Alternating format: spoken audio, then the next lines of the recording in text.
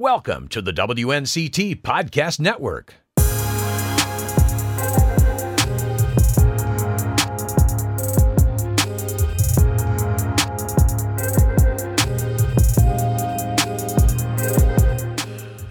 We are headed out to sea on this latest edition of the People and Places Extra podcast. I'm Ken Watlington. We're talking the Big Rock Blue Marlin Tournament, one of the premier fishing tournaments along the East Coast, and it happens every June right here in Eastern North Carolina in Morehead City in Carteret County. We're talking about a tournament that has grown immensely over the 65 plus years of its existence, and today millions and millions of dollars are up for grabs for the boat that can bring in the largest blue marlin. Some $2 million will go to the winning boat this year. And it's become such a high-stakes event. Attention is being drawn in from well beyond Eastern North Carolina. There are people all over the country who just can't get enough of this fishing tournament. And one of the people who started to realize just how immensely popular the Big Rock has become is Greenville-based author and sports writer Bethany Bradsher.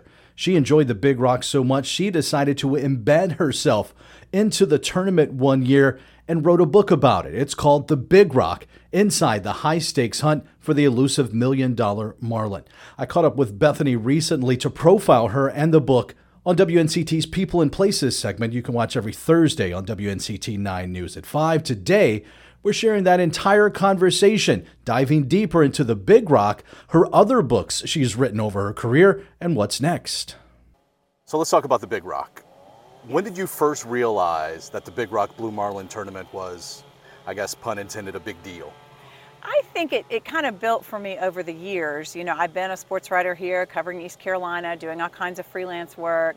But several years ago, when there was a big court case that anybody would remember involving the boat citation, where there was a member of the crew that didn't have a fishing license and therefore that boat was disqualified from winning the $1 million prize, the amount of coverage of that event kind of made me sit up a little straighter and go, oh my goodness, that is a huge tournament with massive boats and huge dollar amounts, and the stakes are so much higher than anything that I had ever really understood before.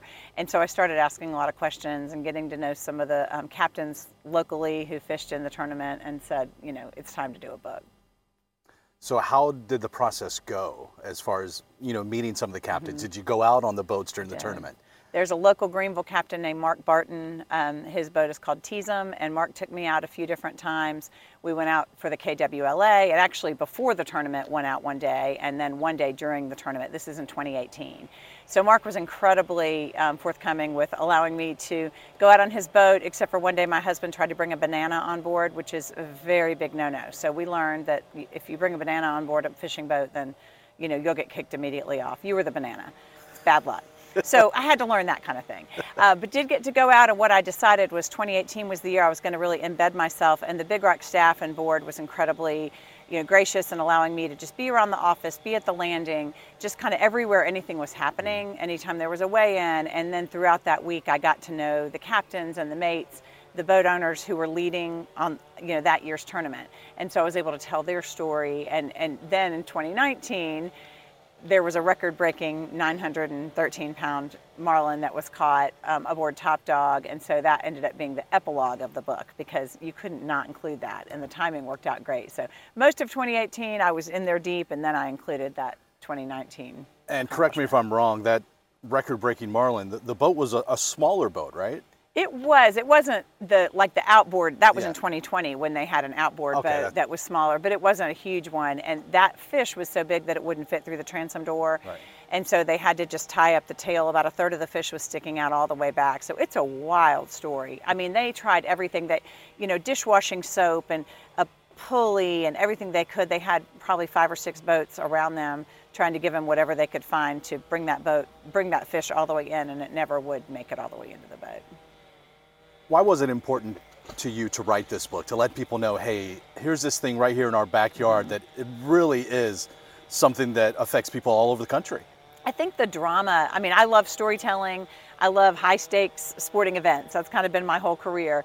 And to realize that this tournament has the amount of drama it has. You know, the tournament that I embedded myself in 2018, nothing was really decided until the very last day. Nothing. Everything got shaken up on Saturday. And it was this incredible sense of anything could happen. There were 5 or 6 weigh-ins that day, and every time you just are holding your breath. And so I feel like people in this area need to understand that, you know, in Greenville, they can just go down, you know, an hour and a half and be part of this incredible sporting event where, you know, it's as dramatic as any football game or basketball game that you can think of, and it goes on for an entire week.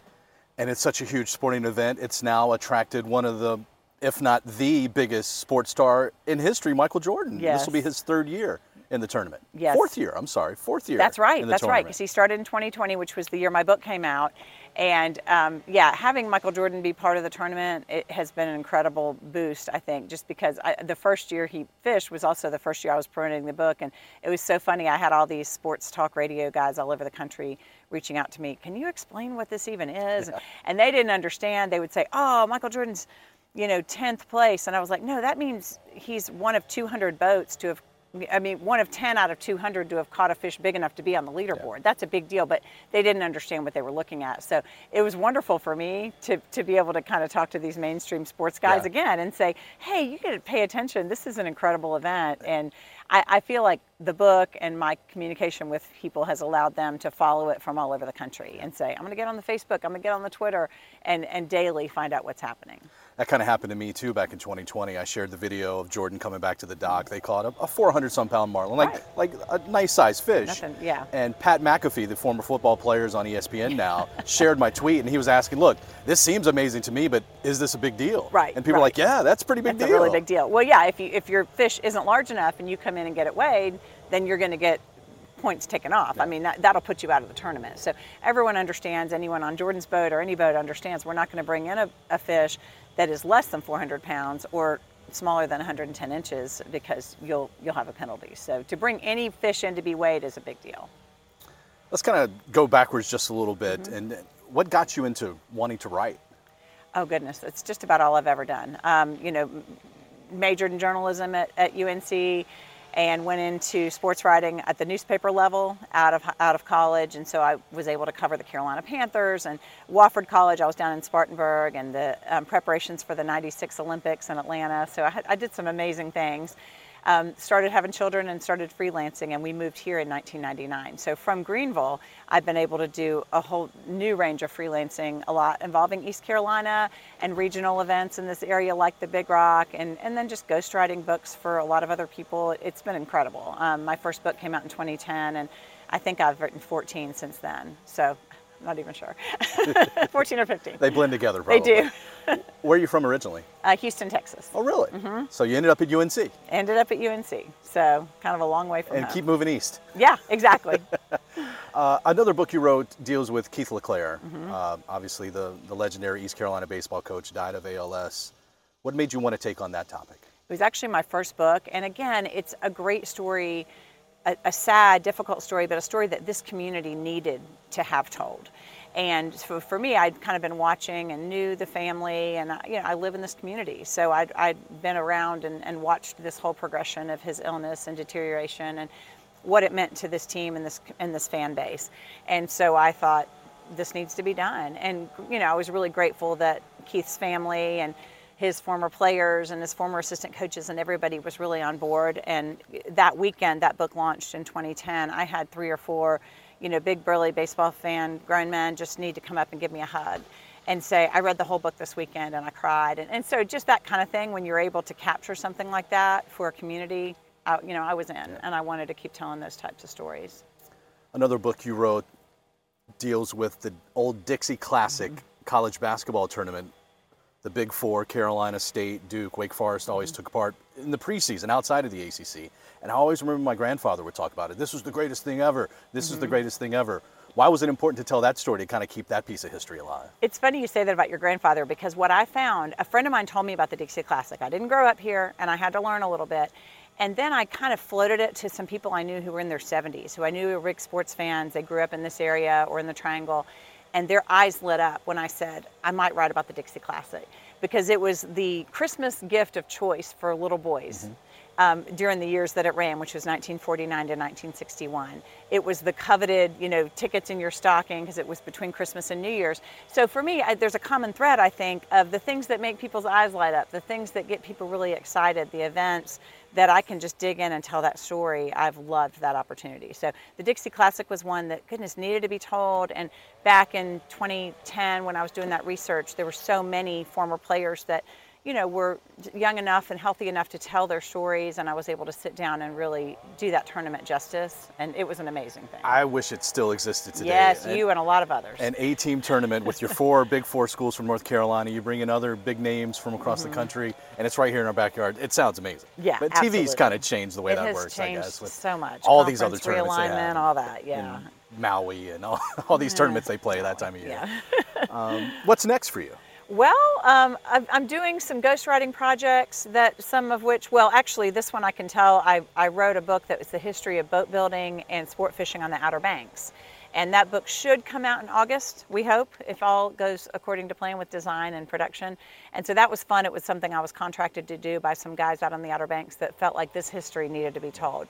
So much fun. I interviewed a lot of old captains who were there in the days before, anybody came out to charter out on the Outer Banks. And the boat building is unbelievable. I toured Bayless and Spencer Yachts and all these places that you just can't get over, these 80-foot, incredible boats. Yeah.